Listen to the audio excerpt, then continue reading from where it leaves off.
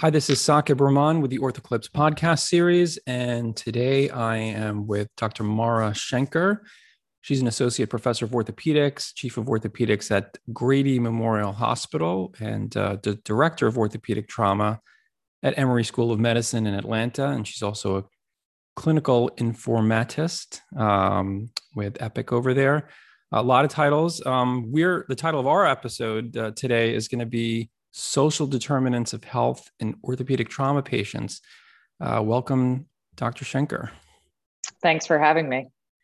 So it's a topic of interest of mine, certainly in my practice. Our practice it's a level one trauma center, but we're also serve as a community hospital as well. We're right in the middle, right across the street from row homes in a very densely populated area of Philadelphia. So this is something that has been of interest of mine. And I know that it's an interest of yours. So I guess I wanted to start off asking how you got interested in this topic. Was there a particular case or maybe a series of events or something else? So I really got interested in this probably shortly after I started at Grady. And some of it is the population that Grady serves for trauma in particular, and that we capture sort of all of Atlanta trauma. And so that's, high-speed motor vehicle collisions in some of the wealthier parts of Atlanta. But then also we have a very large urban gun violence population. And so I was seeing, patients from all parts of Atlanta. And I got interested in this because one of my main interests is in cost containment in trauma, and in looking at various things that impact care, so outcomes, quality, and cost after trauma. One thing that kept coming up over and over again is social determinants of health. And it's come up in a lot of medical specialties. And I did a lot of reading early on with some of the National Academy of Medicine publications related to social determinants of health and the impact of social determinants of health. And I realized that there was really nothing in trauma. And trauma is the third costliest medical condition overall. And when I looked at that, I was like, this is, people look at it as almost like it's not preventable. The trauma is just a costly condition. But when you start to dig deep and look at impact of social determinants of health and housing instability and financial insecurity and health literacy concerns and not being able to follow some instructions to be able to come back to clinics, so people come back to the emergency department, and you start down this rabbit hole, realizing how care coordination after trauma is a massive problem. And one big thing that leads to that is social determinants of health. And I realized that in my patient population, I wasn't asking the right questions to be able to help people in the way that I wanted to. Okay, interesting. So what would you say are some of the surprising facts about social determinants of health in orthopedic trauma patients that we and our listeners should know, and why are they important? So one of the surprising things that I learned was that one thing that can independently predict poor outcomes is instability of a phone number. And so we don't always ask patients, but if your phone number's changed within the last 12 months, that alone can be an independent predictor. Zip code, and there's a lot of studies that have looked at geomapping. So something called the Distressed Communities Index, which is a freely available zip code based marker of economic instability, in particular zip codes, that also is highly predictive. And so those were two of the main things, but we collect a whole battery of assessments for social determinants of health in our patient population. So that's really interesting. So just to follow up to that, so when you say, someone's phone number keeps changing, I guess that really intuitively makes sense to me now, as being, I guess, would you say that is a risk factor for something in particular? You said economic instability, but did you correlate that or learn that? Is that correlated with something more specific? I'm thinking in economic instability, is that something you can just determine by asking what their annual income is? Or what else does getting their phone number tell you? And what does that tell me about what I need to do for my patients?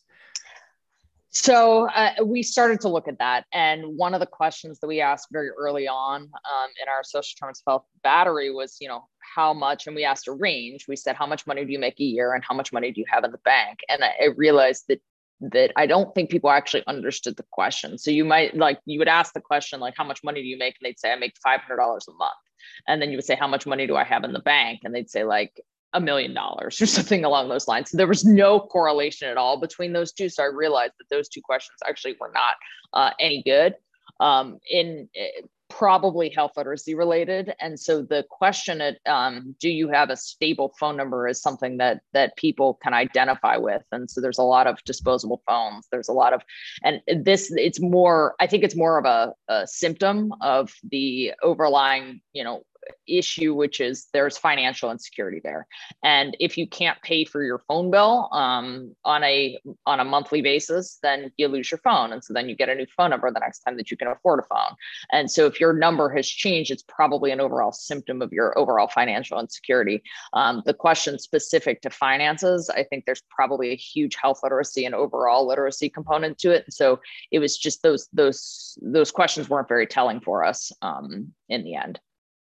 That's interesting. And, one thing I can just to add on to that, one thing I certainly see as a practical issue is, let's say you have, as a surgeon, at least you have patients that need to come in for same day surgery. And I get these calls the day before that, we can't reach your patient. And you're usually not surprised to some extent if you know the patient well, and they've either missed some appointments or they've been hard to reach in the past. And now, you're trying to get them to come in for surgery. So the patients who have instability with their phone number, I think, you could say fall through the cracks. And I see that, like just a concrete example, they can't reach them when they need to come in tell them what time to come up in for surgery. And then sometimes they'll show up that morning.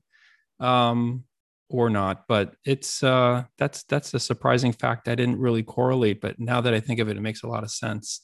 Yeah, and I mean, it makes sense for follow-up too. So that actually is probably our biggest issue is that when somebody's trying to come back for their second week follow-up to get their sutures out, sometimes we can't find them, and then you can't, and so then they end up coming to the emergency department 4 weeks later with overgrown sutures. Exactly. And to me, that's an issue with care coordination. Like, we need to be recognizing the patients may be homeless or that they may not have a working phone number, and help them in advance and say, okay, maybe there are some like mobile health services that we can send to their house so they don't have to come to the emergency department in 4 weeks, so that we can find them, or that there's a lot of social and community resources that are available. We're just really bad as clinicians with, and it's not to our own fault. It's just because of timing. Like, I don't have a lot of time to ask these questions. But it's lack of identification of what the actual problem is. It's not that they don't want to come back. It's that they just don't have the resources and don't know how to navigate the complex systems. And so we could do better. And there are existing mechanisms in the community that I keep learning about.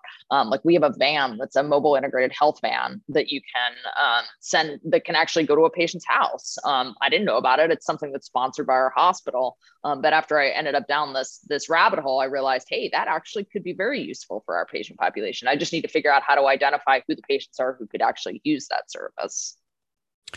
Yeah. I mean, so that's something I'd thought about also, if there's a role for partnering with those who are, in the field, maybe visiting patient homes, and a lot of health systems that work in areas where social determinants of health are a problem. Like you said, you may find out that someone on the other side of the hospital university is actually doing that. I mean, I guess to sort of reach out to your average clinician out there who sees a mixed population, and maybe to our residents, how do we best assess social determinants of health in our patients in our regular practice? I mean, we're busy, we're seeing patients, we're talking to them in our clinics. What are the good questions we can ask?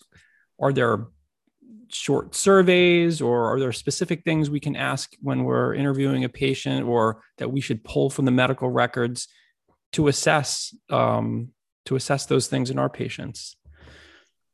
Yes, that's a great question. And we're in the process of trying to tease out what that looks like. So if you look at medical frailty as a comparison to this, and so looking at medical risk, so I'm going to consider the social determinants of health a social risk component, but medical risk, we've got a whole bunch of different ways we can assess that. So Charlson Comorbidity Index, we can use a bunch of published frailty scores that are all relatively simple and highly predictive. Within social determinants of health, there are so many different things you can assess: financial instability, community safety, like do you feel safe walking to the bus? The health literacy, depression screening, PTSD screening, all of this plays into it. And there's validated measures for all of it. The problem is when you put them together in a composite form, it takes forever to ask the questions. And so this is one thing that we're trying to do right now, is to try to narrow down what is the most predictive of various markers. So using the emergency room for follow-up, for example, as opposed to coming to clinic for follow-up, we're looking at trying to narrow down exactly which questions predict that. So stay tuned. Yes, there are lots of different ways to assess social determinants of health. The problem is the timing wise and implementing in a real time clinic is very difficult. But ideally, I would have this set up such that these questions are embedded in the electronic medical record and can be asked by social workers, and that can then point to resources that already exist within the system. And so that's the tricky part. You can ask the questions, but then what do you do about the answers? And I've spent the last 6 years trying to connect to various resources in the community or in our hospital to try to connect those dots so that we can actually help patients. So I guess maybe you partially answered my next question, which was I was thinking, how can orthopedic surgeons, once you have that information, how can the average orthopedic surgeon address some of the problems? Maybe if you don't have all the answers, that's fine. But is there an example you can give? Maybe, so-called low-hanging fruit, or something that the orthopedic surgeon in average clinical visit can do to address some of these problems that impact the health of our patients. I mean, I'm thinking, if I know that a patient has issues with transportation, getting into the hospital, or like you said, like a phone number, or something else that, their ability, too many stairs in their house. I mean, there's a lot of things that, I have a lot of patients who live in walk-ups, and there's so many little things that you don't really know until you ask. But then like, what do you do about it? Yeah. So I think the first thing that's easy for, me to say is that I tried to remove judgment from the situation. And so it's easy to blame the patient when they have these difficulties in life circumstances. And, that is probably initiative number one, is to take the judgment piece out of it. And then after that, like, I have one particularly amazing resource in my hospital, and she's the director of population health for the hospital. So when I had a woman, for example, a couple of months ago who came in who had a transgender child, and she had a infected, she had diabetic foot ulcer that was very infected, needed to be admitted to the hospital. She absolutely refused admission to the hospital because she said that she wasn't going to be able to care for her child, and that there weren't a lot of resources for her child for childcare. And rather than dismissing her or saying, well, if she doesn't want help, I can't help her, I went to my resource, who's the director of population health for the hospital, and I said, hey, what do you have? Like, do you have something that can help this woman? She really wants medical care, but she can't because of her social circumstances. And she and her director of housing for the hospital, the two of them together came up with a plan for the son. And they were able to allow her the ability to take medical care of herself, which then potentially prevented future issues like, well, what happens a month from now when her current situation turns into sepsis and an extreme situation where now she's forced to be admitted to the hospital because she's so sick, and now what happens to her child? And so we were able to step ahead of that by involving the people who had the resources, and they were able to coordinate all of that. And so my two recommendations would be to, one, do your best to try to not blame the patient for these social circumstances. And number two, find a partner, whether it be in social health, social work, or population health, who have these resources that are available, and somebody who's on speed dial for you to be able to help you. It's a great example. It always helps to kind of use a story to illustrate a point. I think that was a really good one. And, you know, just this whole topic, just to put it in context, maybe for those who haven't thought of this before, I mean, imagine, you spend all your time trying to address the medical aspects, right? Like, I want to get this reduction as perfect as possible. I want to make sure this patient doesn't get infected. Patient has an infection. I want to make sure we have, the appropriate antibiotics, that you're doing all the stuff you're taught to do. And then a patient does poorly because they don't have childcare, or because, they have too many stairs in their house and they can't get out. Or you say, well, just be non-weight bearing, and it's impossible. They don't have the support system to be able to navigate even to get to their bathroom. You say, well, why don't you use a wheelchair? And they're like, house not big enough for a wheelchair. So you do all these things to address what you think are the main issues that are going to determine their outcome. And then their outcome really is determined by something else altogether. I think that's why it makes this an important topic. I guess to finish up, I'll just ask, what changes to healthcare policy, or maybe just health system priorities, or even practice management, do you foresee, kind of as it pertains to assessment and intervention for these problems? Anything you're involved in or you see happening? Yeah, so I think that we need to reevaluate how trauma care is delivered. And so imagine if you are somebody who is homeless, who lives X number of miles from a hospital, who has an open tibia fracture, and you need a free flap, and you needed a vascular repair, to try to coordinate everything. So we're talking just even within the medical side of things. So coordinate a visit to me, coordinate a visit to plastic surgery, coordinate a visit to vascular surgery, to trauma surgery. So that's 4 visits right there, just alone. That's assuming they don't have other injuries. So trying to coordinate that alongside, well, this patient was just discharged from the hospital, and we probably didn't ask the question of whether we may not have asked the question of what their housing situation was like. Oh, well, they're homeless. Oh, well, so then that adds a whole new layer to it. So I think in an ideal world, we would be able to identify the at-risk patients from the very beginning. We need to treat it just like you mentioned with the reduction. We spend so much time trying to get exactly what we've learned in AO technique to get our reduction and our stability, and it's perfect. But then now what's the next step? And I truly think assessment and mitigation of some of these social risk factors and medical risk factors like diabetes and medical disease that is often, in parallel, not well managed. But that is just as much of a factor in the outcome of these patients. And so I think number one is asking the right questions. And then number two is being able to actually do something about it and plug them into the resources that they need and treat it as just as much of an integral component to their outcome as the reduction in stability is. Yes, agreed. So I think that kind of wraps it up for time. And I'm glad we got to talk about this. Again, it's a really important topic.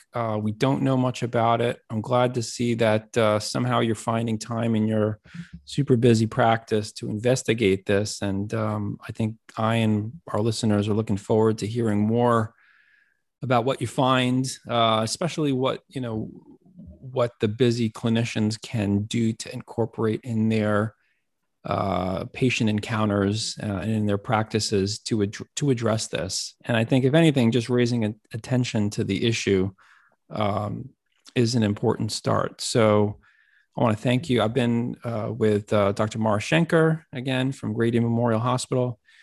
Mara, thank you very much for taking the time. Thanks for having me.